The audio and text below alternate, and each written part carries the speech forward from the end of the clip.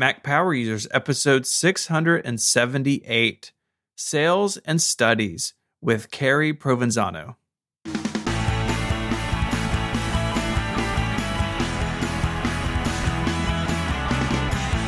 Hello and welcome back to Mac Power Users. My name is Stephen Hackett. I'm joined as always by my friend and yours, Mr. David Sparks. Hello, Stephen. How are you today? I'm good. I can't believe the first month of the year is already gone. I find that upsetting, but pretty good. Yeah. It goes fast, doesn't it? It does. And the Hackett family's doing okay. For those folks out there that don't know, Memphis has been going through some ice storms, but it sounds like you're at least you're online. Yeah, online. So far, so good. You know, we had a really big one last year, and I thought, we'll be set for a while, but turns out Mother Nature had other plans. All right. Well, I'm glad you're all okay. And happy to welcome our guest today, Carrie Provenzano. Hello. Thank you for having me.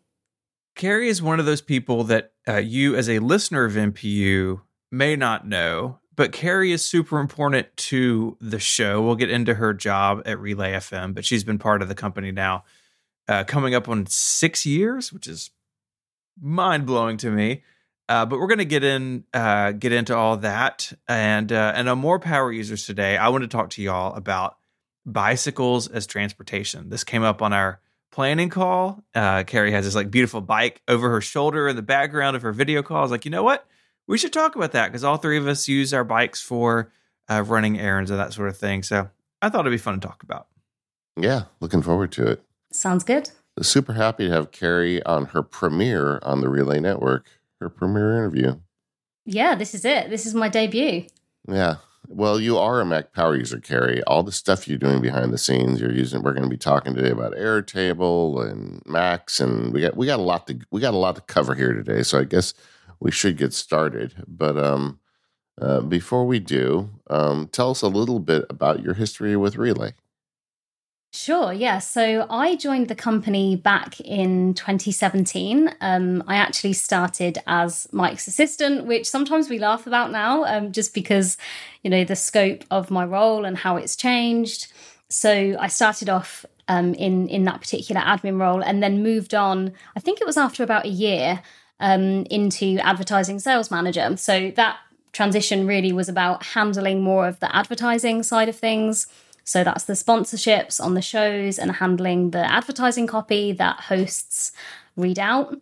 And then that moved into vice president of sales just over a year ago, which really was when I started to take on many, many more of the accounts that we manage here at Relay FM. Yeah, and for people out there behind the scenes, Carrie really has the job of herding cats, right? Because you've got all these hosts that are always coming and going. Most of us have other jobs in addition to our hosting duties. And Carrie manages to keep it all going. It's very impressive what she's doing behind the scenes. So tell us about your Apple gear, Carrie. Yeah, sure. So I would say the majority of my work happens on my iMac, which is a 27-inch 2019 Retina 5K display, iMac. Basically everything that I have is just recommended by mostly Stephen. I think actually, Stephen, you're normally the person that I come to. I'm like, hey, I need this thing. So whatever spec my iMac is just whatever Stephen says that I should get. So most of the work happens on the iMac. I do also have an iPad Pro, but to be honest, in the last year, I can probably count the amount of times on one hand that I've actually used it for work. So I feel as though the iPad Pro may slowly be becoming redundant for me. I might find another use for it at some point, but right now it just kind of sits there a little bit sad, uncharged most of the time, just because much of the work happens now on the iMac or on my MacBook Air, which is the M1 2020. So I think that once I got the MacBook Air with the M1 chip, that was really when the iPad Pro started to become a little bit redundant. I think I kind of flick between the two. So I either have an iPad Pro that I'm using a lot or a MacBook that I'm using a lot. Very rarely have both on the go at once. And at the moment, it's the MacBook Air and the iMac. And then I also have an Apple Watch Series 8, which I love. I have a super old iPad mini, which again is kind of a little bit redundant now. So I would say that the main items the iMac, the MacBook, and then I have an iPhone 11 Pro Max as well, which has a few work apps. But actually, recently I've kind of made sure that I have fewer work apps on my phone, just to kind of have that separation of like task and device.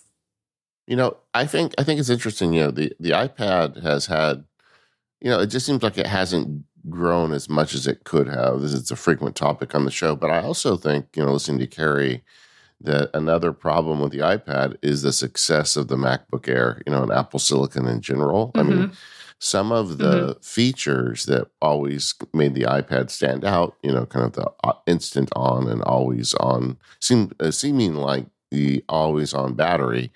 Some of that stuff is now on the Mac too. So it's like there's just fewer and fewer reasons to try and make that transition. So I understand why the iPad Pro has never really landed with you.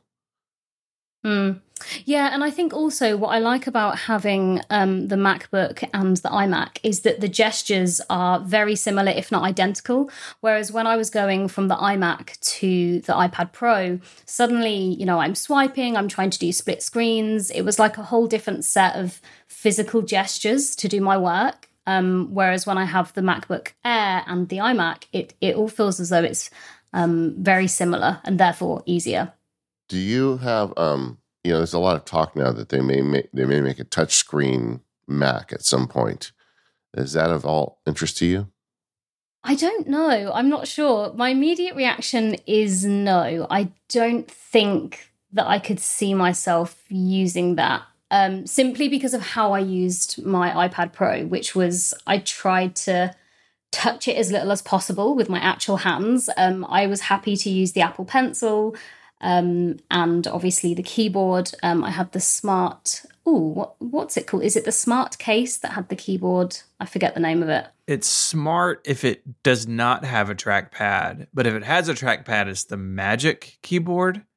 I think somewhere with an Apple that made sense when they did it, but I'm not sure. Yeah, I know. a lot of smarts, a lot of Magics. It is hard to nail them down. Yeah, for sure. Okay, so mine was the smart keyboard, but I do wonder actually if I tried the Magic keyboard, the Magic case, I wonder whether I would use my iPad Pro more because I think it's the touchpad that I miss the most. But yeah, I think that if they did a touchscreen iMac, I can't see myself using it because the Apple Pencil was my preferred way to use the iPad Pro, and I really can't see me using an Apple Pencil on an iMac. I think that would be very peculiar. Yeah, I still really, really wish we had the ability to get one of those iMacs that tilts down and turns into like a big iPad. That is my dream Mac, but I get it. Yeah. We've spoken a lot on the show about that big 27-inch iMac, and that's a product that Apple has not brought back in the Apple Silicon transition, like that you can't buy a big iMac anymore. If you had to replace that desktop today, would you look at an iMac that was smaller, or would you still want that big screen and then maybe end up with like a studio display and a Mac Mini or something? Or would you not replace it at all? Would you just go laptop only? I definitely wouldn't go laptop only. I really like having a big screen. And I think I would definitely go down the route of having, did you say it was called the Studio Display?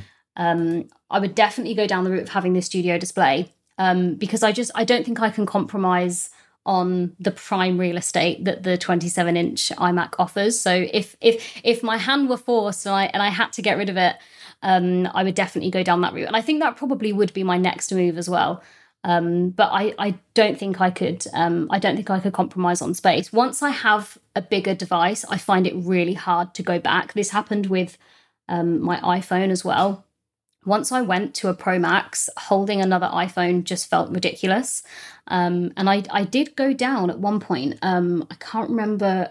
There was a line of iPhones that came out, and I thought, I'll try that. That might be a nice way to spend less time on my phone if it's physically a smaller device. And I just hated it. And I bought another one within like 3 months or something. I think I remember us talking about that. I was like, you flip-flopped around for a minute.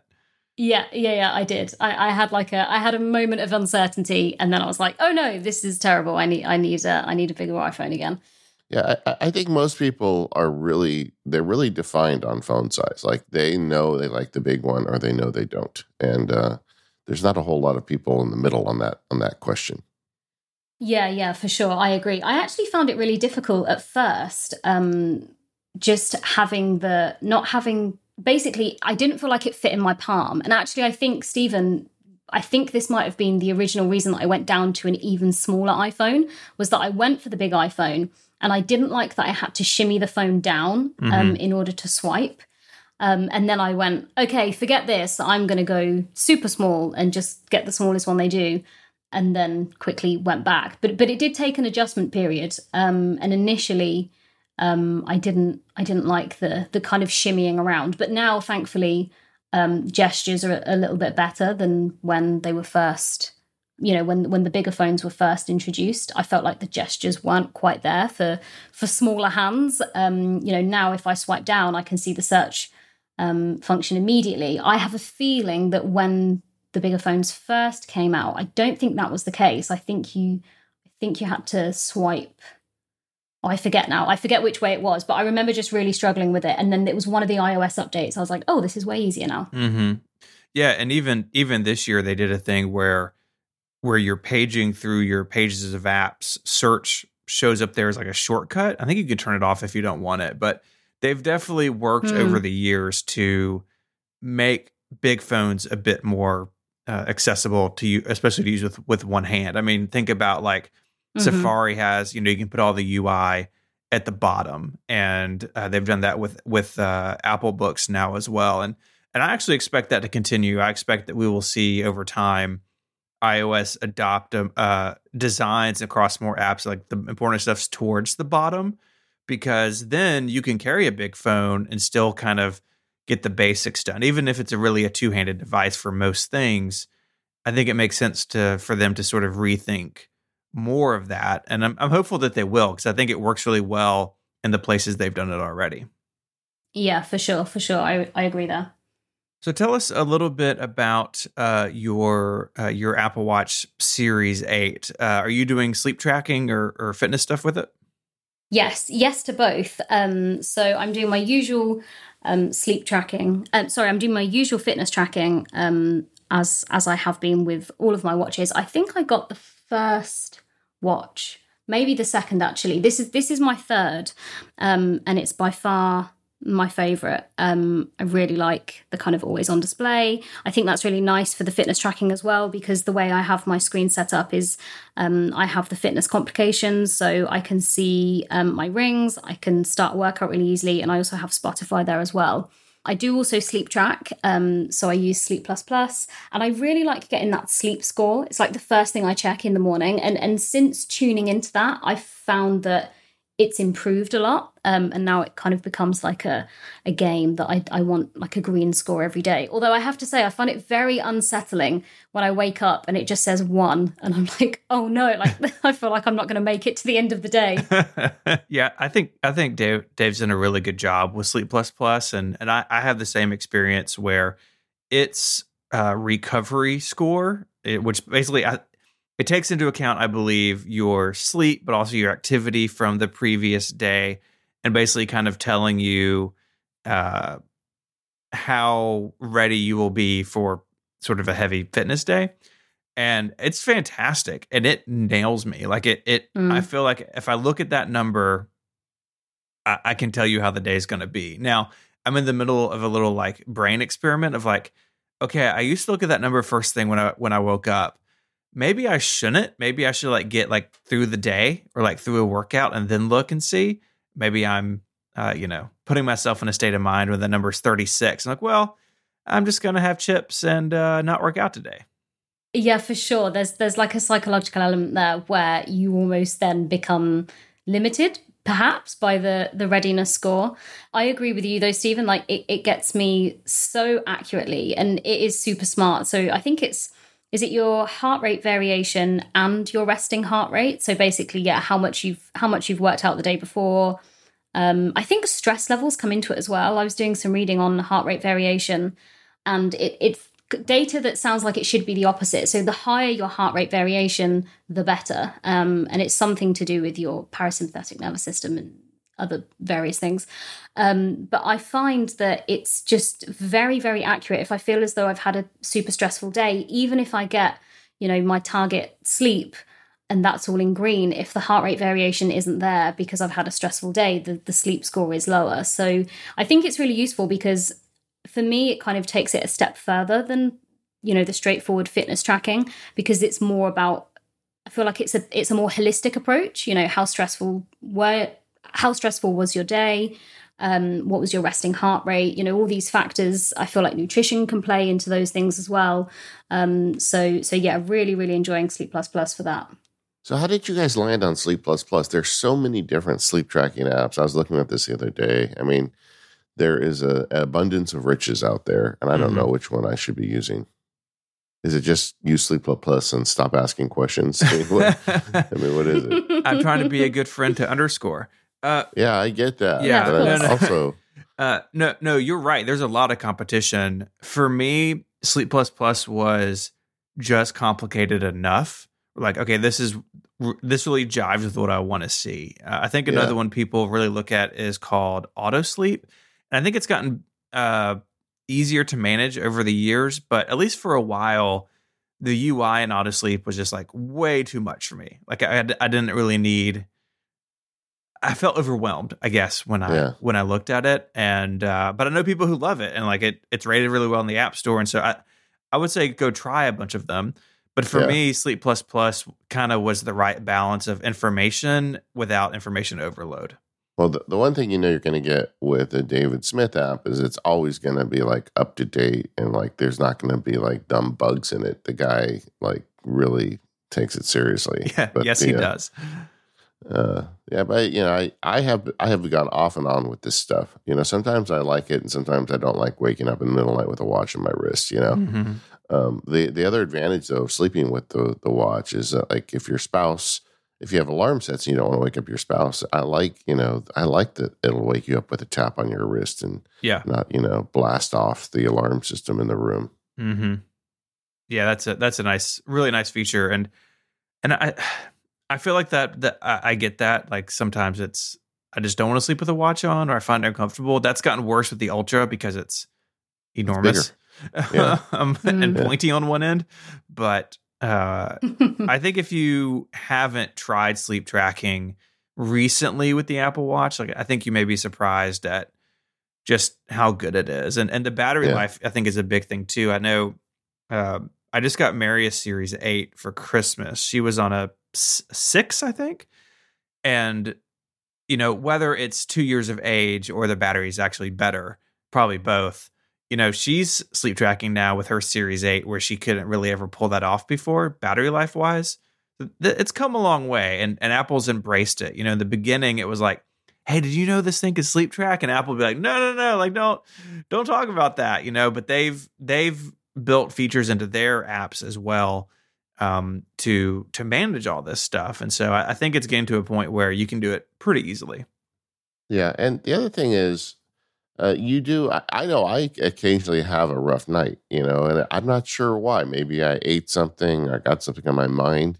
But having data when you don't sleep well is so much better than saying, man, I know I was awake for an hour at 1, but I don't know how well I slept otherwise. I mean, the data really does help. Sometimes it helps settle your mind, or sometimes it can set off alarm bells to say, wow, you really didn't get a good night's sleep. You need to be addressing that. Mm-hmm.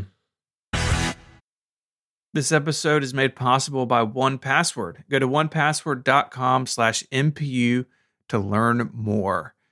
1Password is fantastic for individuals. It's also fantastic for families and for work. So for me, take me for example. I have a 1Password vault that I share with my spouse. Things like our utility company and our banking information, things that we need to get into, are there in a shared vault. But we also each have our own personal vaults as well. And it's the same at work. We have one for Relay. Some stuff I share with people, some stuff I don't. And I get lots of control over who has access to what. Over on their blog just the other day, 1Password had a blog post up about some of the things that are coming to 1Password really soon. I think what's cool about this is they're putting their roadmap out for everyone to see where they're going. My personal favorite feature that's coming is going to be the ability to reorder things within an item. I think that's going to be awesome. But go check out their blog. There's always great stuff over there. So 1Password, you need a place to secure your passwords. They all need to be unique. You can't remember them all, of course. So 1Password logs in with Touch ID, Face ID. Once you are in, you have access to all of your logins, all of your secure notes, all of your banking information, everything you store in there. Again, you want to go to 1password.com/MPU. You can sign up for a free 30-day trial. And when you decide to sign up, you'll get 20% off as well. Once again, it's 1password.com/MPU. All right, Carrie. So you work from home, and you've been able to kind of set up a nice custom workspace. You've shared a really nice picture with us. Tell us about your workspace, because you've got a couple things going on here that I think people would be interested in. Yeah, sure. So I have a standing desk that is built into the wall with a seated desk. So I feel like this has been a long time coming, because I lived in 2 houses prior to this one where my work setup was just a desk in the corner of a room. And I did have a standing desk, which I really liked, because there are times where I just feel like I just can't sit any longer. And even before I had a walking pad, which I'll talk a little bit about, I liked just being able to stand, particularly in meetings. So now that I have my own office, like a dedicated office space in my house, I really wanted to have a seated desk, a standing desk, and for it to just work really cohesively. So I looked into a few different options, but it became clear quite quickly that nothing was going to fit together quite as well as just having somebody build the thing. So I got someone around and just said, like, okay, here is the shape that I want. You know, I want like a standing area where I can have my laptop and my keyboard and mouse, and then I want my iMac with my desk chair. So that was built, and I really like it. And I have a walking pad underneath the standing bit, but it's on wheels, so I can, if I want to, I can wheel it out and just stand there, but I never do. I think I would just, if I just want to stand but not walk, I'll just stand on the treadmill. And it's foldable as well, which is really nice. I had a treadmill before that was, it was just stuck in that position all the time, and I used to constantly trip over it, whereas now I can fold this one in, which is really nice. So I have the walking pad, and that's mostly used, I would say, if I'm in meetings, it's quite useful. I remember I was on a call with Mike once, and I was just like a little bit out of breath, and I was like, sorry, I've been on this thing for like half an hour, but I want to do half an hour more, so you're just going to have to cope with me being a little bit out of breath here. But generally speaking, I have it on a quite an easy walking pace. And it's surprising actually how many steps I can kind of clock up just, doing an hour of work. And, for people who are strapped to their desks all day will know it can be hard to kind of get to, 7,000, 8,000, 10,000 steps in a day when you're sat at your desk all day. So I really like the walking pad for that. One gripe I do have, and this is kind of going back to the Apple Watch, I really struggle tracking my treadmill workouts with the Apple Watch. I've resorted to putting it on my ankle, but the problem with that is when there is a delivery, I'm concerned that it looks like I have some sort of tag attached to my ankle. Sure, like suggesting you're a prisoner. That perhaps, yeah, for sure, some sort of prisoner.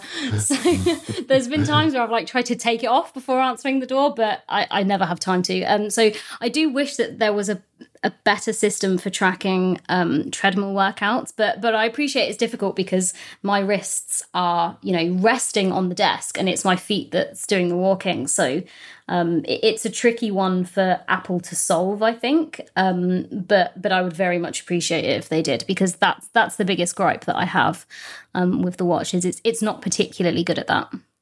Well, hopefully, you would think Apple would have that sorted out. There's got to be people in Cupertino using these treadmill desks, but your treadmill desk really is, it looks like built for the purpose you're using it for. I mean, it doesn't have big handlebars on it, and it's not on an incline. It's just a simple, walking pad, as you called it. And I thought that was interesting. We've had a lot of people on the show over the years that are big believers in that, and there's science behind it. There was a great book by Annie Murphy Paul, came out a year or two ago, called The Extended Mind, and they did some studies where they had radiologists looking at X-rays, and some of them were at a desk, and the others were at a setup like yours with a walking desk, and the ones on the walking desk found more problems in found more problems in the X-rays than the ones that were sitting down. So I think there's something behind that, and I am intrigued. Yeah, for sure. I also feel that it's really good for alertness. So particularly after lunch, that's when I'm most likely to walk on my walking pad. And I find that it really just it kind of just helps me avoid that afternoon slump. So I can definitely see benefits from like a physical point of view of, getting fewer aches and pains from sitting down all day, but also from an energy and alertness point of view as well. All right. Let's get back to the work part of your job, though. You've got a lot going on. You've got to manage, all these cats like we were talking earlier. What are your chosen tool sets to do that? OmniFocus is my saving grace for juggling all of the various things that I juggle. So I think I've used OmniFocus. I mean, it has to be at least 6 years now. I was using it before I started working for Relay. I remember the day I created my Relay FM project. So it's definitely been a while. And what I like about OmniFocus is just having the separate projects. I've recently started using Forecast a bit more consistently. Some tasks I have need to be completed every week. Some tasks are just a one-off, but it's nice to have that forecast view where I can just see what needs to be done today. Yeah. I've tried many over the years, but what I've found is that OmniFocus, it just has the most comprehensive, repeating tasks, different date options. If I want to have something repeat at the third Tuesday of every month, it allows me to do that. I actually like that it's not natural language processing. I think, is it Todoist? I think they rely on that. That's not really something that I like. I prefer to do all the buttons and toggles and clicking things here and there. I'd rather do that than the natural language processing. But yeah, so OmniFocus is my tool of choice in terms of general task management. And OmniFocus is an app that is great for you're an individual. It's not necessarily a collaboration app, but you are using Notion as well, and I'm curious how that fits with OmniFocus. Yeah, so with Notion, I would say that I use Notion for bigger picture stuff. So, things like overall goals, maybe for the year, that's personal goals, targets. And then also I manage my own small team as well. And we use Notion just to kind of share information. It's kind of like an extension of our Slack. So that's where Notion comes in. It's the bigger picture stuff. I would say OmniFocus is very granular for me. It's very much about the day to day and the minutiae of what needs to be done. And then Notion is kind of like a zoomed out focus. And I just like that there are a few different options in Notion of how to have that information displayed. So for example, I have are they called is it a team space in Notion, a board? I never remember their kind of official terminology, but I have a space in Notion that's dedicated to vacation time. So I have a calendar view, which is really nice, so I can kind of click through and see when I've got time booked off, and when I'm due to take some time off. So I like having that different view, which OmniFocus doesn't allow, which is why I kind of keep the separation between bigger picture stuff in OmniFocus and then more granular bigger picture stuff in Notion and then more granular day-to-day in OmniFocus. Yeah, that makes sense. And I know you like web tools because you're a big Airtable fan too, but we're going to get to that in just a minute. But the real job you've got, or a big piece of your job, is communications. I mean, you deal with sponsors, you deal with hosts. I know that you've got a lot going on. coming in and out in terms of communications. What are your tools for that? So for communications, anything that's coming in from a sponsor point of view comes to my inbox. And I think Mike's spoken before about we use Spark, which is really useful because it has the chat feature. So we're able to discuss a particular thread, and that's been really useful for us. And any kind of gripes that have happened with Spark along the way, there's been a few kind of clunky updates. We've never left it because we can't let go of that thread. And actually, that's kind of become part of my workflow now as well. I have an interesting use case for it where once an email is shared, you have this ability to add a comment, which is where Mike and I can have a discussion if we need to have a discussion, or I can ask him something. But also what I started using it for pretty much as soon as that feature launched is marking the task as done in that particular comment area. So what I would like to see is the ability to write that comment without the email thread being shared. Currently, it's just a sharing tool. So it's just the idea being the comment is to somebody else. But I kind of use it as this is all set, because we have copy coming in, lands in the inbox, and once I've set it, I will write the comment kind of to myself, but I have a text expander shortcut that just says all set, and then I drag it to my copy done folder. So from a sponsor side, everything I kind of work from my inbox in terms of the kind of most pressing tasks of the day. And then for host communications, that all really happens in Slack. So I'll use reminders in Slack. So if a host wants me to let them know when certain copy is set, and I know that I'm going to be setting that copy in the morning, I'll set a reminder for perhaps 10 a.m. the next day, and then I'll go ahead and let the host know once I've done it. So there's quite a few moving parts, and it's all about kind of setting the right timers at the right time, the right reminders at the right time, just to make sure that everything keeps flowing as it should. And to further complicate it, a lot of times the hosts are over in the United States and you're in the UK, so you're time delayed. Like a lot of times when they write you're in bed, and then the opposite. So for sure, I don't envy that.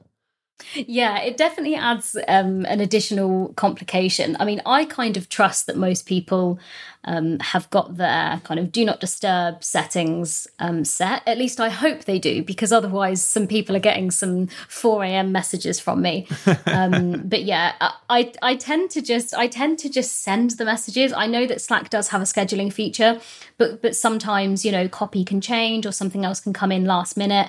And I think if I started scheduling based on the person's time zone, that would be a real danger zone then, because if something got updated and then my scheduled message sent saying something else, I think that could get a bit complicated when it came to setting copy for the different ad slots. I do want to talk for a minute about the reminder feature in Slack, because it is really cool. You can use like the little 3-dot icon, or on mobile, I think you just long press on a message, and you can have Slack itself remind you of that message. And there's a bunch of predetermined times. So it's like, remind me in 10 minutes, remind me tomorrow, remind me next week. But you can also customize that. So it's like, you know what? I really need to be reminded of this thing David sent me Tuesday at 11 a.m. And that may not be a pre-saved option, but I can go in there and manually set it.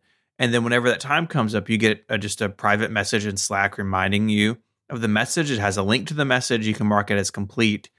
I use this all the time, especially towards the end of the day, something that, I need to make sure I see tomorrow.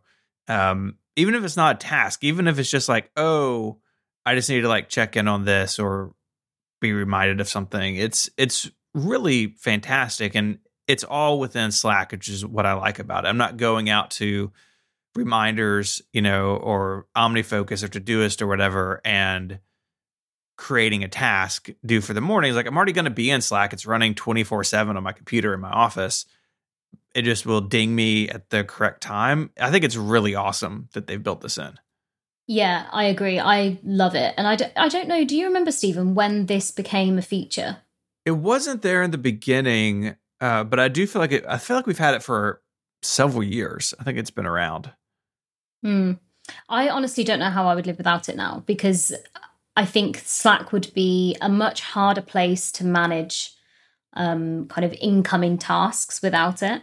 So yeah, I agree. I love it. And I would say actually I feel as though the built-in time, kind of like the predetermined remind me in, 20 minutes, 1 hour. I feel as though they're really intuitive. I basically always use those ones. The only time I ever use the custom feature is if I'm maybe out of office the following week, then I might set it to remind me when I get back. But otherwise, I think they've done a good job at those predetermined times, because they're kind of always spot on for what I need. All right. So we've got the communications, we got the tasks. The other big piece of this system would be your calendar. How does that fit in? So my calendar, I would say I use my calendar in what I consider to be the most traditional sense, in that I try to only put events in my calendar. So I've tried time blocking before, but it didn't really stick for me. I think it worked well in the earlier days of my career when I had more clients and I was managing time slightly differently. But now I think that my work definitely requires me to be more agile. So as I said, I manage my own team. So sometimes if something comes up, it might be that I need to take care of that immediately. Likewise, if something comes up in another area of my work, I'll also need to take care of that immediately. So by having the time blocking, I think that worked well in the early days, when my work was kind of better suited to being able to shut something off completely. But I think that as responsibilities grow, naturally, I think that agility is kind of built in to your role a little more. And that's definitely something that I've noticed. So being able to take care of something immediately is really important, especially when you have, 3 ads on however many shows every single week. There's lots of things to manage at any one time. So I think the reason the time blocking didn't stick for me was that I would come out of whatever I had predefined that time to be to handle something else, and then it was like, right, now what do I change the time block for later on in the day that was supposed to handle this? Do I just go back to what I was doing before? I actually felt that time blocking was supposed to kind of rid me of that transition period of, getting whiplash between tasks. But I actually found it made it worse because I was constantly pulling back to something else. Whereas now I just have events in my calendar. I might have something, if something is really important that needs to be done on a particular day, then I might add it in my calendar as a backup, just on the off chance I don't pay attention to a notification in OmniFocus. So if it's super, super integral, then I will add it to the calendar. But otherwise, just events in the calendar. So time off, when other team members are out of office, places I need to be. I really try to keep it just so that when I look at my calendar, I can see where do I need to be today, not what do I need to do from a task point of view. Yeah, I get this because I'm an advocate of time blocking. A lot of people are like, "Well, this is just too much work," and it feels really like a commitment. And what I would say is number one, if it doesn't work for you, don't do it. That's totally fine. There's no right and wrong way, really. But I do think some people, they take those time blocks too seriously. Like, as much as I like time blocks, I will throw them overboard very quickly if there's a good reason. And this is just, and I think.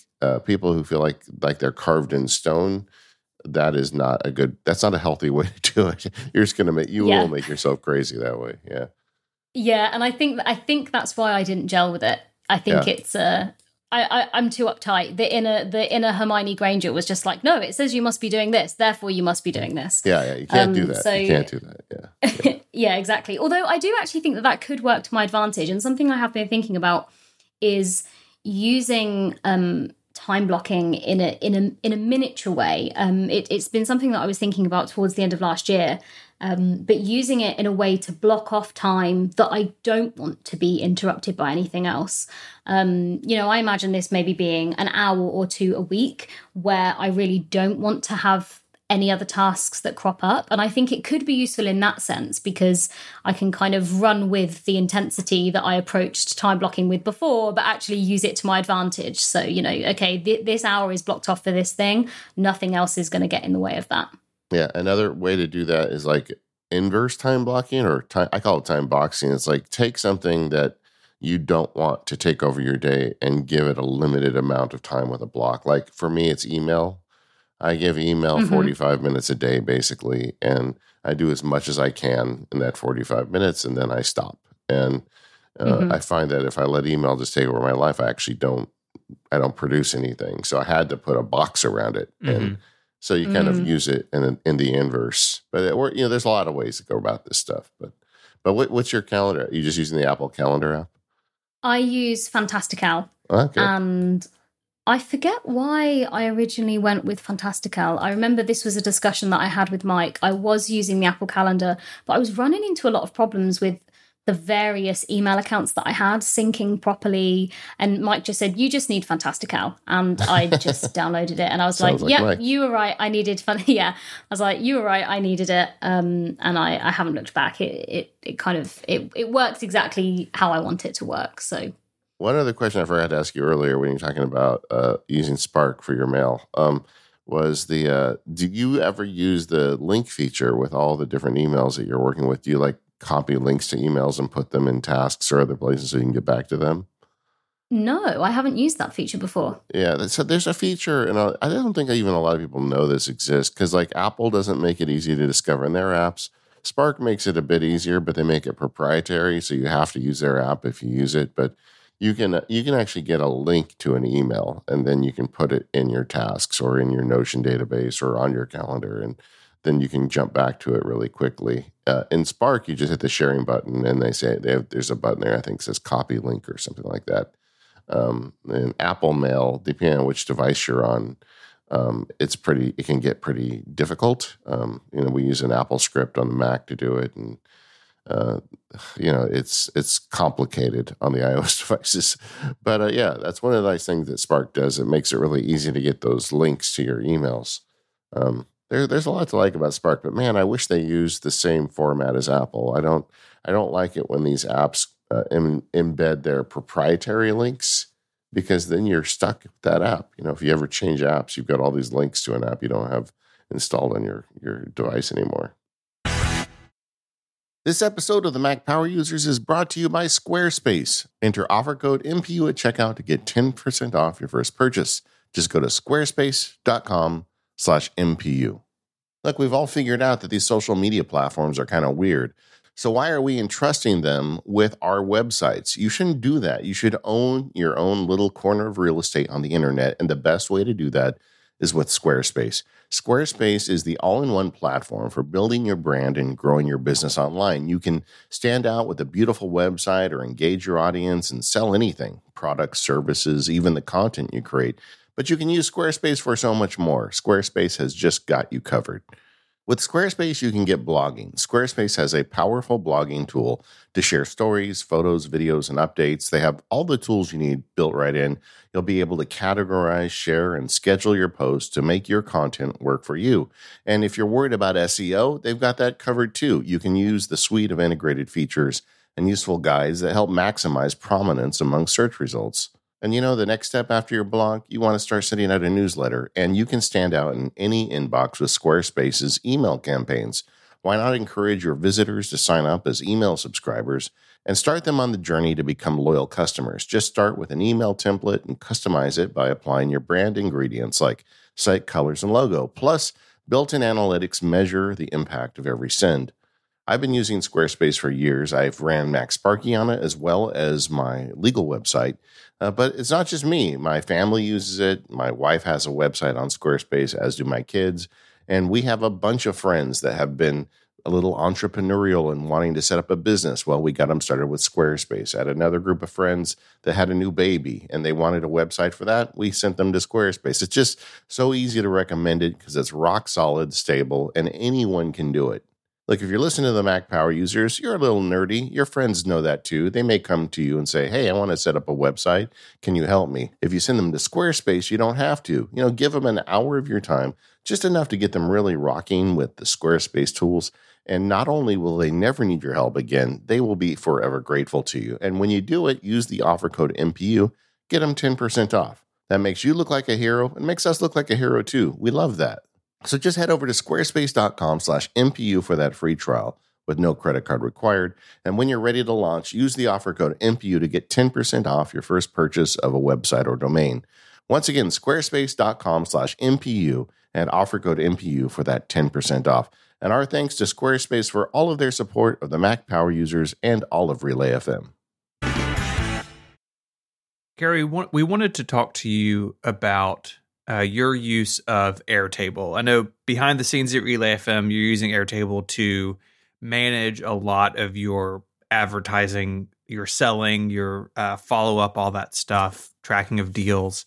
Could you walk us through a little bit about the basics of your Airtable setup and then why Airtable felt like the right decision for those? Yeah, sure. So Airtable really dates back to just after I joined Relay FM. In fact, I think the first task that Mike ever set me on was, okay, you need to find a CRM. And initially we went with a tool called Pipedrive, which Mike and I both liked because we could see the monetary amount in the pipeline. So we could see what was being discussed, what was at the final stages, what had been recently closed. And we really liked being able to see that at the top.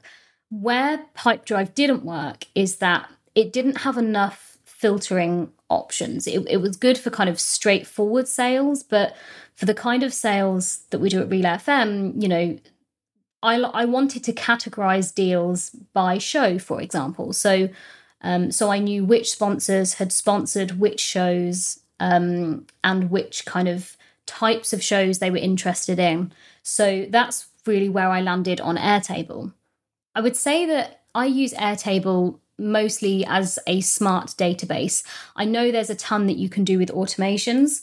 That's not something I've really looked into, other than we have data from the Airtable going to a couple of Slack channels. Maybe it's just the one that gets updated, as you say, Stephen, as deals progress or as we do cold contacting. So the Relay FM kind of sales base is split into a number of tables. The first one being campaigns, and this is really an overview of deals, but I would say each card in Airtable is a sponsor, and then the deals or the individual campaigns actually get tracked within each card. And what I like about Airtable is I have the option to view it in the grid format, which is really nice at times if I'm doing filtering to see, okay, who hasn't been contacted for the upcoming quarter. I can do filtering really easily and just get a list. And equally, they have a pipeline view, which means that I can see slightly different to Pipedrive. It's not necessarily a time-focused pipeline view. It's more about the kind of buckets that each sponsor falls into. But for me, it's really the labeling and the filtering system that works best for me. So I can filter by shows, which is really that's really important, or really useful rather. If we have, for example, a cancellation, then I can filter all of the sponsors by the shows that they've sponsored to see, okay, who's most likely to be able to take this cancellation. And then also in the earlier days when Mike and I were just working, when we had more of Mike was passing over accounts to me, we really made use of the assigned to feature. So we set up a status and it was either assigned to Mike or it was assigned to me. And then gradually I was helping with more and more accounts. So in the early days, that was really useful because we got a good overview of who Mike was handling and who I was handling. And also we have a tab, which is something that I don't refer to that often now, but it was very important in the first few years. It's a tab of resources, and it's essentially just cards with different links to various Google spreadsheets and documents with really niche information about particular sponsors, and various things that basically didn't have a home. And one of the things about Airtable that I liked when I pitched it as a potential Pipedrive replacement was we can also include all of this information that currently doesn't have a home. It's just floating around somewhere in the Google Drive. We can kind of put it all in one place. So that's kind of an overview of the Relay FM sales base. And this is something that I work in every day, to update deals, to mark when a deal is closed, to look at who needs to be recontacted again. So it really is kind of the informational hub of the Relay FM sales side. It's interesting for me because I'm not in the ad sales part of the business. My revenue generation is through the membership side. So I keep up with this basically just through Slack. And so several times a day, our sales data channel will get an update from Airtable. It's like, oh, this deal closed, or, these people we cold called, they weren't interested. And I like that I can get just the high level of it, right, through that integration. Mm-hmm. Yeah. And I think it's interesting. Something that really jumped out at me was your collection of like resources within Airtable, right? They're basically just cards with links in them. Mm-hmm.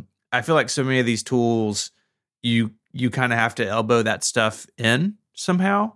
And it does make me wonder, like, and I know it's been a long time, but in looking at these various things, these various services, like, what are some things that maybe you would want that Airtable doesn't quite have, or you've got to do some weird workaround with? Yeah, so this is something that I think is going to become maybe slightly redundant for us in the near future. I think that actually we could still use Airtable as a resources place, because I think it does that really nicely, and it's nice that you can label things as either sales information or just reference material or copy. So that's good. But in terms of the campaign tracking, I really feel as though we need a more specific sales tool, which is something I'm looking into at the moment, and a discussion that I've already had with Mike about. Airtable is very good because it's very flexible and you can customize it to exactly what you need. However, I think from a sales point of view, there comes a point where I really want something that is very sales focused. Airtable, I think of it as Airtable is neutral in terms of the data that goes in and how it gets processed, and what Airtable wants for each individual card is it's completely neutral. But when you use other CRMs such as Salesforce, Close.io, it doesn't feel neutral at all. It feels very much as though everything in the software is geared towards how do we get this particular deal to move forward. And I think that it's that I think will eventually trump Airtable and mean that it kind of becomes redundant as our CRM. I think it served us really well, particularly we had so much information and it was like, okay, it's got to go somewhere. But I think that the campaign tracking part is going to need to break out into something that is designed specifically for sales. Yeah, I mean, Airtable isn't a CRM. I mean, it's like an online database program, and that's great. Yeah. And you're right; it just gives you so much you can do with it. I mean, the Automators podcast is run entirely through Airtable. We do all the show planning and everything in there. The field guides are all Airtable databases when they begin. As we start going through the edit process, of everybody that's involved can see where each video stands. But I can see, like, when you want to do like proper CRM stuff, like follow up on leads and things, it's not really that good for that. Yeah, exactly. And I think that the system that I have in terms of contacting sponsors is pretty solid. So I use Text Expander for, the emails that go out to sponsors. So in a way, I think that's what's actually delayed moving to a new CRM quicker, because if I didn't have Text Expander, I would definitely be looking at a CRM where I could have those templates that kind of, automatically send, or I can call upon them when needed. But I think the use of Text Expander has elongated how much we could get from Airtable. But I think ultimately, as you say, David, it's not a CRM.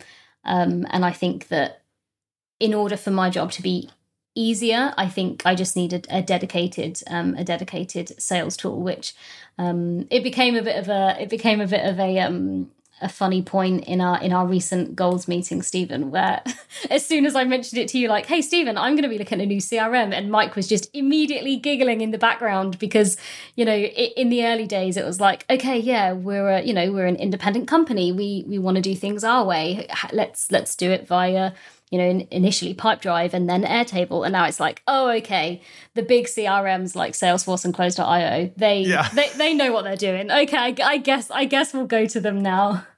I think that is a frequent trap us nerds fall into, because we can do things like make a Keyboard Maestro script or a Text Expander, snippet, or write a little Apple script. We find all these ways to make things more efficient, which keep us from like going to the solution, or maybe even keep us from like getting like a human to help us, because we always figure out these like little solutions. And there is a tipping point there where the little solutions just aren't enough. And it's hard to get over that jumping spot because you have this degree of ownership of this thing you've built. Like the Airtable you've built is beautiful, but it still isn't everything. Right. And at some point you do have to say, okay, well, this is good, but we also have to add this other piece. Yeah, look, if Carrie wants to kill the vibe and go to Salesforce, I mean, who am I to stop her? Yeah, I know. now we're like the man.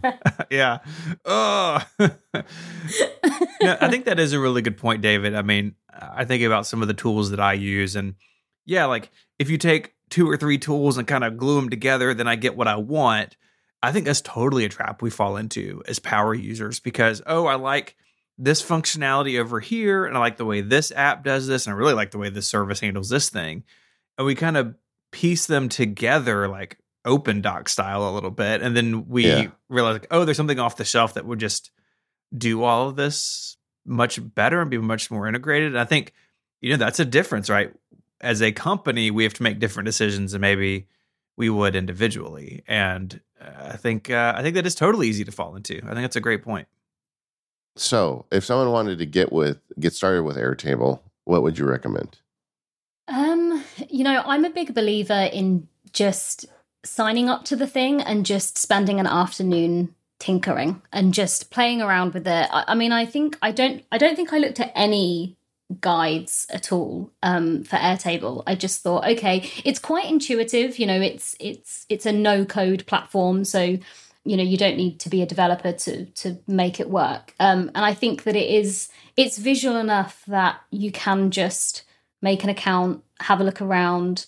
I remember actually they did do a really cool thing, which was they had like examples of how other companies were using Airtable in some ways that perhaps you wouldn't first think of. I did have a look through those initially. I think it's good to see what other people are doing just to give you an idea of how to start. I think they have some templates as well. And as always happens, I started with a template and then immediately went, no, it's not what I want. I want to build it from zero and make it exactly, how I want it to be. So I think I did start from scratch. But yeah, I really recommend that people just try it out, see what other people are doing. Create a couple of tables, play around with the different views. I think views are really useful. Because you can have them in the different any way that you need to process that information. I feel like you can do that with Airtable. Yeah, views. Let me just interrupt there. Views are the key, really, because like you can create views for anything. You can filter anything out with views, but you need to keep one version, the original version, with like the original just raw data. Don't impose views on that one. Make copies or make additional views for each view you want. Because you definitely want one where you can just go in and see everything and make changes, and then let the views be kind of your window into that data. Yeah, absolutely.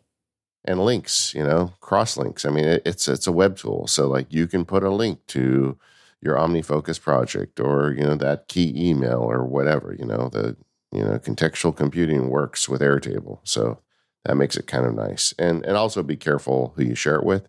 Sharing is great, but don't share it with team members that don't know what they're doing because they can mess up your data. Wait, is that why I'm not allowed in our Airtable? Dang it. We had a meeting, Stephen. Don't ask. Yeah. Don't let him in here. There is actually a handy feature where with the views you can lock them.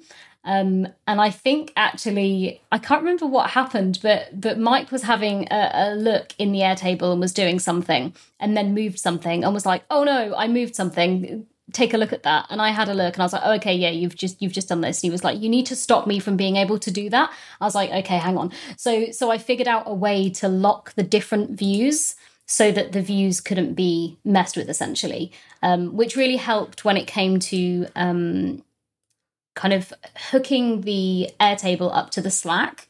It helped to have the locked views because then that way someone couldn't accidentally, and I think, Stephen, this has happened before where I've accidentally dragged, however many records or added, 100 records to a particular view, and the Slack's just gone absolutely wild with like 100 new entries. That's definitely happened on more than one occasion. So being able to lock the different views is good for that. This episode of MPU is made possible by Indeed. When it comes to hiring, you need to trust your gut. But what if you could give your gut some help? When you want to find top talent quickly, you need Indeed. Because Indeed is the hiring platform where you can attract, interview, and hire all in one place. Don't spend hours on multiple job sites hopping around, looking for candidates, hoping they have the right skills. No. Do it all with Indeed. Find top talent fast with Indeed's suite of powerful hiring tools like Indeed Instant Match, assessments, and virtual interviews. And if you hate waiting, Indeed's US data shows that 80% of Indeed employers find quality candidates whose resume on Indeed matches their job description the moment they sponsor a job. Instant Match is really incredible. Candidates you invite to apply through Instant Match are three times more likely to apply to your job than the candidates who only see it in search, according to US Indeed data. Join more than the 3 million businesses worldwide who are using Indeed to hire great talent. Indeed knows that when you're doing everything for your company, you can't afford to overspend on hiring. So visit Indeed.com/MPU. That's Indeed, Indeed. Indeed.com/MPU.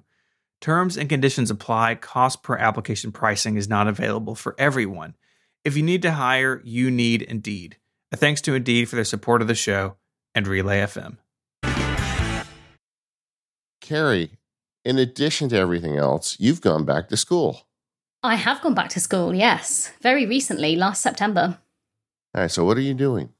So I am doing a part-time Master of Studies in Creative Writing at the University of Cambridge.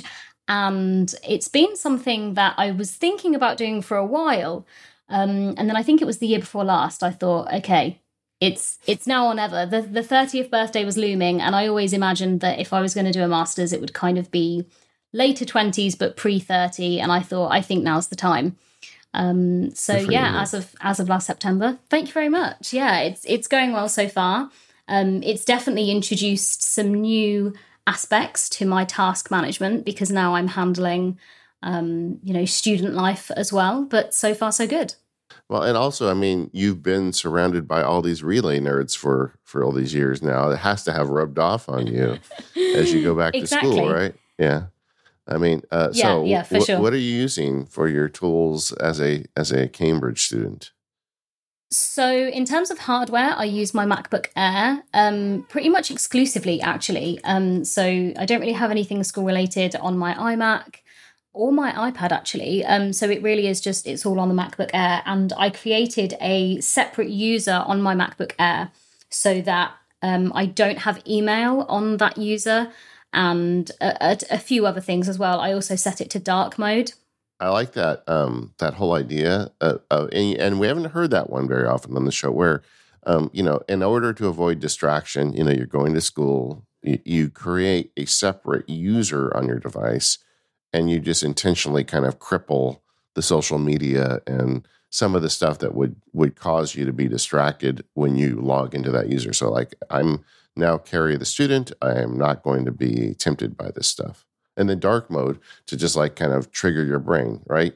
I'm in student mode. I'm in dark mode. Nice. Yeah, exactly. And I find that really works. I don't use dark mode for anything else. Everything else is on light mode. So it really does have that separation for me of, okay, I've just logged into, the study user on my MacBook and everything's dark. There's it's not my usual apps. Everything's a little bit different, and it really does set the tone for. That's because you're in study mode right now. That is an interesting point. Like I'm just thinking for other listeners, like if you have like tasks that you really need to lock down on, like maybe like Carrie you were talking about earlier, like things that get a hard calendar block, you wouldn't have to use it just for student. Like if you wanted to say, okay, next 2 hours, I'm not gonna put up with any nonsense. I'm gonna work really hard. Put your computer in dark mode and use dark mode for that purpose. I wonder if anybody else is doing that. I'd never heard of that before, but now you've got my mind spinning on the idea. Yeah, and I think that it's crossed my mind that once I graduate, I think I will still use this. So I'm thinking that I'll probably rename the user to, deep work or something. But I think that I will definitely keep this idea that I have a device that has a particular user that I can log into where everything's quiet and it is just, the work's going to be done now. So I think that even after graduation, that's something that I'll continue for any deep work that needs to be done. Yeah, I would experiment with focus modes in your case. I mean, they're only going to get better over time. I don't think Apple's done with this, but you can do a lot of that with focus modes where you don't have to switch users too. But I was just thinking out loud here. I guess you could have a focus mode called deep work and have a shortcut that triggers when you trigger the focus mode to put your computer in dark mode. That would work. But yeah, you may want, I mean, but also I think there's also a ritual to logging out and logging into a different account that really is burning your ships. You really have no choice at that point. Yeah, for sure. But what apps are you using? So I'm using Obsidian for my school notes. And I'm really liking how that's set up. I'm quite new to Obsidian, so I was introduced to it a few years ago now, but I didn't use it immediately. So at the time, I was introduced to it via actually the Focus podcast did mastermind groups. You will remember well, and I sneakily snuck into one and was like, I'll go into a mastermind group. So I was put in a mastermind group with some really, really great people. And we had some fantastic discussions about work and productivity and the apps that we use. And one of the members was a student. He was doing, I believe it was a PhD in astrophysics at the time. And he used Obsidian and loved Obsidian. And we were all very intrigued by it. We were like, what is this? I feel as though Obsidian has this mystical air about it. Where it's like, what do you use that for? Magic and how? thinking software. Yeah, I get it. Yeah. Exactly. So one day he did a kind of like a presentation and he essentially just walked us through how he used Obsidian for his university work. And I was captivated, but had no use for it at the time. Fast forward to last summer when I got given a reading list longer than any reading list I've ever seen in my life. And I thought, oh my goodness, how am I going to keep track of what I'm reading and where my notes are going? And it just suddenly, a voice in the back of my mind was like, you could use Obsidian. And I was like, to be honest, I was just thrilled that I finally had an excuse to use it because it just looks so cool. Yeah, no, it is fun. Yeah. It's super, super fun. So I downloaded that and I keep all of my notes there from all the reading that I'm doing. And I actually use it in lectures as well, paired with some text expander snippets that I have that just kind of make note-taking ahead of writing assignments a bit easier. So that's the system that I have for notes. And actually, I was in a lecture. The last module that I did was based on fiction, and one of my lecturers had recently had a collection of short stories published, and he was talking about the writing process and how he wrote so many short stories and looked at the links between them all. And he had this really complicated. He said that he had sheets and sheets of paper all about the cross links and references between all of these different short stories. Yeah. And in Obsidian, you have those fantastic views where you can see the links between things, which is what I use, and they're really useful. If various lecturers mention a particular topic or a particular author, it's so useful to see all the links to that particular thing, because then when it comes to writing assignments, I can see, I've referenced this literary theory. Let me have a look in Obsidian to see what else I have to say about that.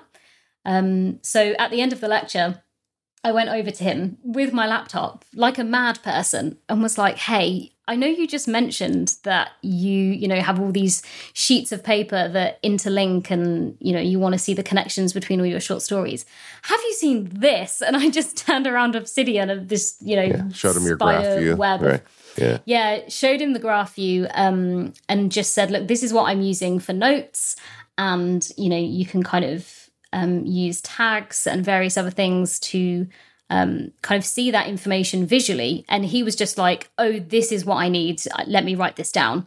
So I think it has a few different uses for creative writers in particular, because, we're always looking at links between things and where various techniques are used.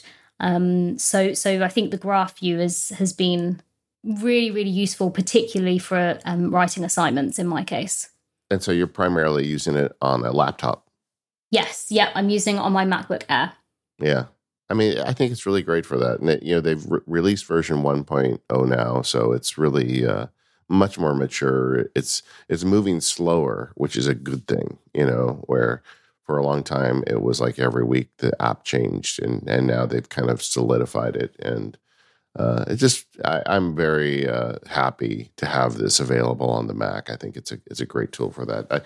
I can totally see where you'd start school and say, this is an excuse to use it. I would almost be someone that'd be like, I'm going to go to school so I can use this. That's kind of what I've done, because I've actually been reading all the classics because I have this great tool that lets me really manage them and figure out what I think about them. So I've been doing my own self-study, I guess you would say. But it's really good at that, and I'm glad to hear that it's working for you. And, I think what happens with a lot of people, there's like I'm working on an Obsidian Field Guide right now, and there's a video I got called like the Arc of Obsidian. And I feel like people get into it and then they take it too far and then they back off. It's like there's this arc where you say, this is amazing. I'm going to do all my task management and I'm going to do all my whatever in this app. And before you know it, they like trying to run their whole life out of the single app. And then eventually they scale back. And it seems like you've kind of avoided that trap. You're just really using it for your studies, right? Yeah, I think I was just super intentional about what I'm going to use it for. And I was very conscious that I didn't want to have any work-related tasks in Obsidian, or any work-related notes in Obsidian, rather, because then it just kind of voids the whole point of me having the separate user. So I feel as though I have avoided that. And I think that it allows me to be, studying is an intense experience. And I feel as though Obsidian is an intense tool. But yeah, I feel it's quite localized to that one area of my life. Nice. I like that. I like it. And so how is it working, like balancing between being a student and, running sales for Relay and, having some of your own time? Is it working out okay? Yeah, so far so good. One of the things that really attracted me to the course is the fact that it's taught in residencies. So instead of going for, 2 lectures a week or 3 lectures a week, whatever it would be for a part-time master's, it's actually taught in week-long intensives. So a few times a year, I go to Cambridge for a week at a time and study essentially all day. So it's long days. It's 9 a.m. Through to 6 p.m. in lectures, and then it's straight to a group dinner. And then after dinner, there are quite often more readings or presentations. So some days it's 9 a.m. till 10:30 p.m. So it's an intense experience, but actually it allows me to balance it with work really nicely.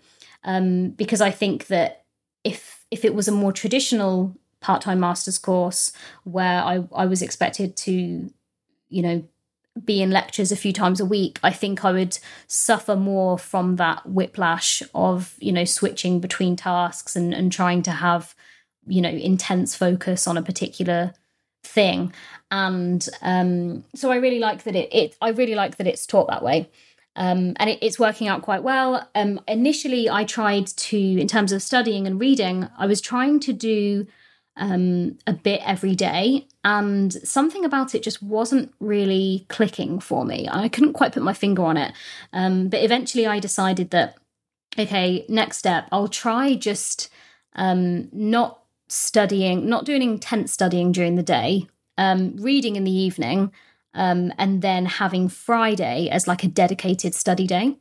And that actually worked out really well for me. And I think the reason is it's similar to that idea of logging into the user on the MacBook, and it's like, oh, I'm in this mode now. And I feel as though Friday as a day is, now I know that Friday is a study day and Friday is for studying. So that's how I've set things up so far. And I think it's working. I think that it took me a little while in the beginning to kind of get into a flow with work, but actually it was more when I was away from the residencies. It was more like, oh, okay, how am I going to manage things in between? But now I feel like I've got that sorted. And actually, I do include the study days in my calendar, kind of as a time blocking, I guess, because once a residency is over, we then have 3 weeks before we're submitting an assignment, and they're generally about 7,000 words each. Which is quite a lot to do in 3 weeks. So then that's when I really use my calendar for, I'll have Friday study days, and then in the lead up to the assignments, most Saturdays and Sundays are also study days. And that's really useful then in the calendar to just, have that event there, so I know that this is what I'm doing today. I think I'm going to turn you into a time blocker, Carrie. I've just taken on a mission. You'll be hearing from me in Slack. I'm showing early signs, aren't I? I'm showing early signs that it could work. I think there's some hope here. Hope's a word for it. I don't know if it's the right word. But no, I mean, you seem to do a good job at drawing lines between things, right? Whether it's tasks go in here, or work apps aren't on my phone, or I have the separate user on my MacBook Air. I mean, I'm sitting here talking with you today. It's like, man, I do none of those things. Everything is a jumble all the time, right? Like, I couldn't separate my personal phone and work phone if I wanted to. And I think it's admirable because it's easy to get in a position where you have access to everything all the time, and it kind of means you work all the time, or you're dipping in and out of things and not spending real time in them. And I get the sense that things like Fridays are school days, right? Then that's the mode you can be in, and you're not gonna let things pull you out of it. And I think that's it's very admirable. Something I wish I was better at. I mean, I think that context for me, I think context are really important. And actually, this is something that I used to use in OmniFocus more. This idea of when I'm in a particular place, I can do a particular thing. And that was something that when I was doing my undergraduate degree, that was really useful because there were some things I had to do at university and some things I could only do at home. So in that instance, contexts were good. I don't use that now, but I think that the idea of context is very much embedded in my mind. So, the idea that the office that I'm in now, this is where I work. And actually, when I study, I don't study in my office. I actually go to my dining room table because I just need it to be completely separate. And I think that having those contexts I think it just does something. I think it's psychological triggers, cues. Okay, it's dark mode. I'm at the dining room table. I should be, reading very deeply right now and thinking very hard about the things I'm reading. That's a very different experience to sitting in my brightly lit office with my iMac in front of me, it's in light mode with a different desktop background. I think all of these cues really help me to be productive in the ways that I want to be productive, for the particular tasks that I have at hand. Yeah, I would, though, encourage you to take a look at the new focus modes in all the stuff Apple's doing, where you can, because I feel like the type of things you're talking about, someone who has those sorts of interests, like setting separate contexts aside, those focus modes may have some features that may be valuable to you. Even if you're doing separate logins for student mode, you can find maybe just even in your work or your personal life ways to use those focus modes effectively. I feel like you're just on the tipping point, Carrie. I'm not going to leave you alone. Sorry. I can't help myself. No, yeah, I'll take a look at that. It does sound like it's interesting. I did look at focus modes when they first came out. And I think I might have played around with one, but just went in on it too intensely and was like, lock everything down, and then I was like, oh no, this doesn't work. I need to unlock the things. But I think I think that it's worth me looking at it again with fresh eyes for sure. Yeah, and it's a lot better than it was the first year. I mean, because Steve and I have talked about it on the show, so I won't go through it all. But I mean, they've added features that make it a lot easier to use. The one thing I will never understand is why they limit you to 10. I mean, it just doesn't make sense. I mean, I for people who really want to use this feature, 10 is a very arbitrary number. It could have been 100, I think, as easily as it could have been 10. And there you go. Carrie, we like to end our interviews with people talking about some favorite apps and services that maybe didn't make the list in the main episode. And you got several good things here. So what's up first? So first up is Flux, which is the blue light filter that I install the second I get a new MacBook or iMac, because I just can't look at a normal screen.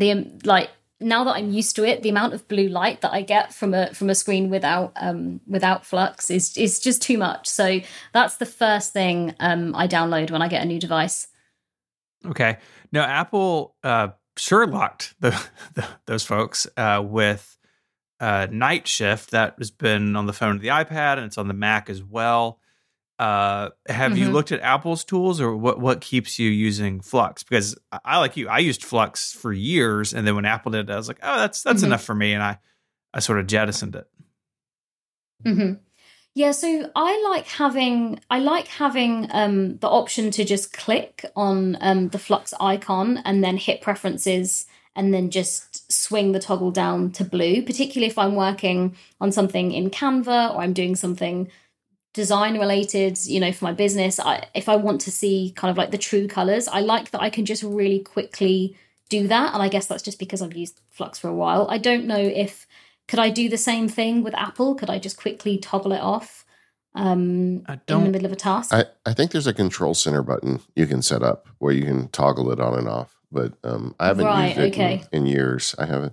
This never really landed with me for some reason. I don't know.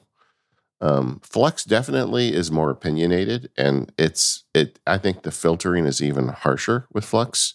But so you find that helps you at night, I guess, probably get to sleep easier with the lack of blue light. Yeah, I guess so. I mean, I have Flux on all the time, so yeah. I don't really have it beyond. I think it's set to sunset basically all the time. Yeah. I just find it too harsh otherwise. I do use the Apple Night Shift on my iPhone, but I think that it requires a start and end time, or at the very least, the last time I looked at it, it required a start and end time. So it's set to, I think, turn off at 4 a.m. and then turn back on at 5 a.m. So my phone is always set to that blue light filter. And then sometimes if I wake up in the night and look at my phone, like my retinas are just burned because I've woken up at like 4:30 and it's just the bluest thing in the universe. So yeah, I think it's one of those situations where Flux is the thing I was using before, and I just didn't bother to look at the new feature when it was launched, because Flux was just so happy sat there, and I just thought I'll stick with it. I'll keep using that. I'm always afraid because I'm tempted to try it again, but I'm always afraid because like if I start recording, because I do a lot of screencast recording, and I forget to turn it off, then I have useless video that's too yellow, But I'm very curious about this. If listeners are big fans of Night Shift or Flux, let us know in the forums or send us a note when we do the next feedback episode. I'd like to hear from some people that are positive about this or negative about it, frankly, just to see how much of this is a thing. Because everybody was talking about this 3 or 4 years ago, and Apple added it, and now we never hear about it anymore. Do you use it, Stephen? So you use it daily, Stephen? I do. I have Night Shift off on my work computer because I end up doing a lot of design work, and sometimes I'm out here when the system would want to make it yellowy, and that's annoying. But I like Carrie, definitely use it on my phone, have it on my iPad mini. I think I even have it on my MacBook Air. And if I end up doing design work there, I'll turn it off. But I do like it. I don't think I'm quite as hardcore as Carrie is. Like if it went away, I wouldn't be heartbroken. But it is nice. I think especially on the phone, because that's usually the thing that we all use too late into the night anyways. Yeah, I would definitely be heartbroken if it went away. If it went away, I would be the person buying like a physical filter that goes over my iMac.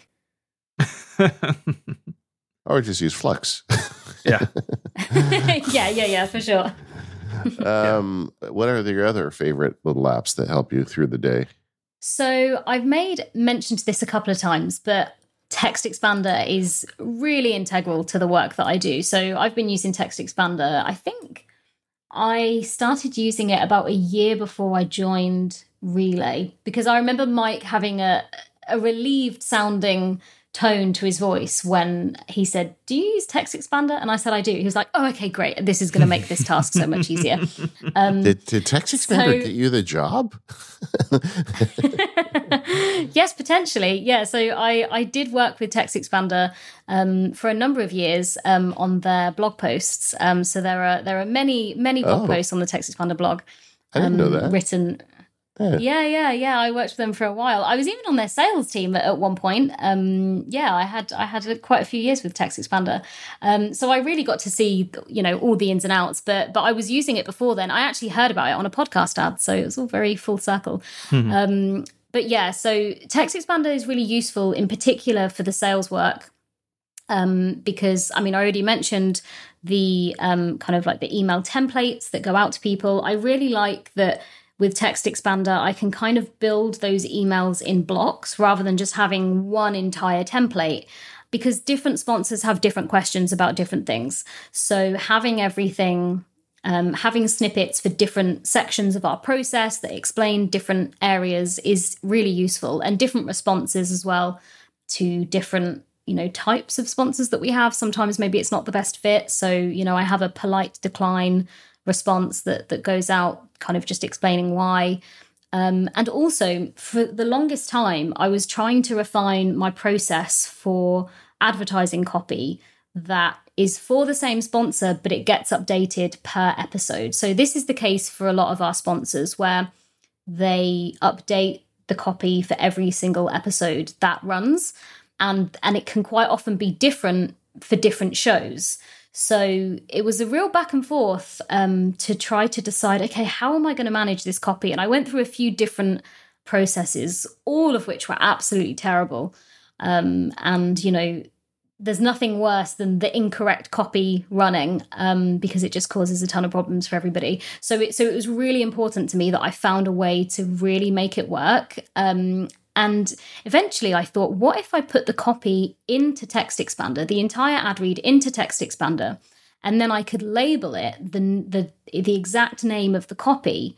And then when I get the emails to say you need to use this exact copy for this exact show, I can just go to that show in our system and expand that copy, rather than what I was trying to do before, which was store the documents, because quite often the documents were similar but not identical. And that's where the problems came in. Like, oh, this one word was read incorrectly.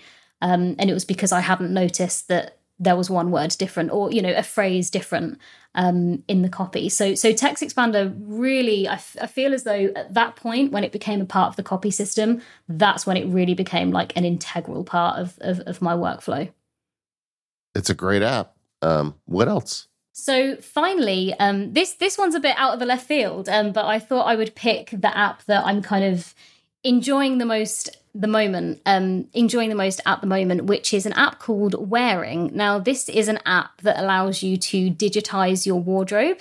So I love style. I read a lot of style blogs and follow a lot of different style bloggers. And my aim with style is to curate a wardrobe that is both functional and long-lasting, and that also means periodically making an investment purchase. So what I really like about Wearing is that you can add items in and see how it fits in with the rest of your clothes. So I have the clothes that I have in Wearing.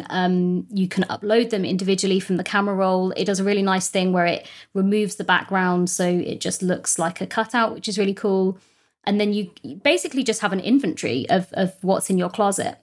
And then if I'm thinking about making a particular purchase, I can get that picture from the internet, add it to Wearing, and see how it looks with the various things that I have. And sometimes it's like, oh, okay, this wouldn't make sense to buy this because it doesn't really go with anything. I might like the item, but it doesn't really go with anything. It also allows you to kind of log daily looks to work out your cost per wear for an item. This is something that I've seen style bloggers using a lot on the internet, but I kind of take more of a minimalist approach to my wardrobe. I have what I would call a capsule wardrobe, so that feature's less relevant to me. But it does have like a fun Clueless style feature called Dress Me, which is where you can hit like a shuffle button and it will just grab like a top, some pants and some shoes and put it all together in like an outfit. And then you can choose to, you might think, okay, I definitely want to wear those shoes, and you can pin the shoes and then shuffle the rest. So it's a fun app for anyone who is kind of really into style and or just a fan of the movie Clueless and always wanted to try an app that would dress them. I actually find it stressful, like trying to match clothes. I'm just not good at it. At some point I just realized I'm just going to buy Lands' End pants and Lands' End shirts, and they match, and because they're made by the same people. But so I could see this also helping you with avoiding the stress of it, right? Yeah, okay, computer, figure out what works for me today. Yeah, and it's super good for packing as well. So I'm going to Cambridge next week, so I'm going to be packing, outfits for I think 7, actually maybe 9 days in Cambridge. So it's really useful because I can kind of figure out outfits where I can pack the least number of items but get the most number of outfits for the day. So yeah, it's a very good tool. David, I'll do you a deal. I will start time blocking if you digitize your wardrobe on Wearing. Does that work for you? You know what? I'm in. I'll do it. And that's Wearing with an H, guys. Whering. You and I, we're gonna figure this out together. Yep. You're going to see a very sad man with a lot of gray shirts, but I don't know what to tell you. Lately, I'm wearing a lot of Mac Power users wear because we had just had that thing, and they're very comfortable, and it's cold here right now. So those Mac Power user sweatshirts have been paying off. But yeah, I'm in. All right, Carrie. So where do people find you if they want to get in contact? People can search for me on LinkedIn and follow me there. And for any remote workers who are interested in online co-working, they can follow my passion project on Instagram at Flowstate Creative. Oh, wait a second. You got to tell us about that.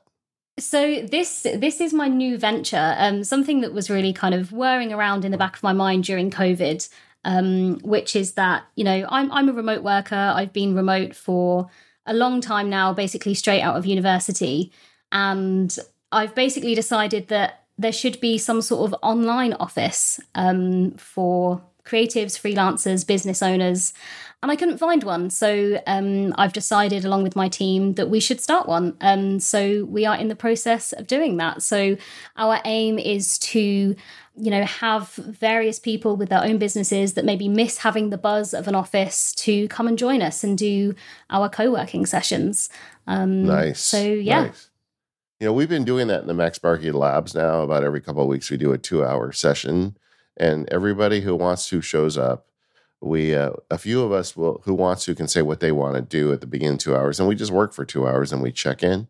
I find it surprising how effective that is. I think there is something to be said for that. Like having other people present, even online, it adds like an accountability factor, I guess. This is great. I'm going to check this out. Flowstate-creative.com. Go check that out. And anywhere else people should look for you, Carrie? No, that is pretty much it. LinkedIn and Flowstate Creative on Instagram. All right, we are the Mac Power Users. You can find us at relay.fm/MPU. You can find our forums at talk.macpowerusers.com. And thank you to our sponsors today, 1Password, Squarespace, and Indeed. And we'll see you next time.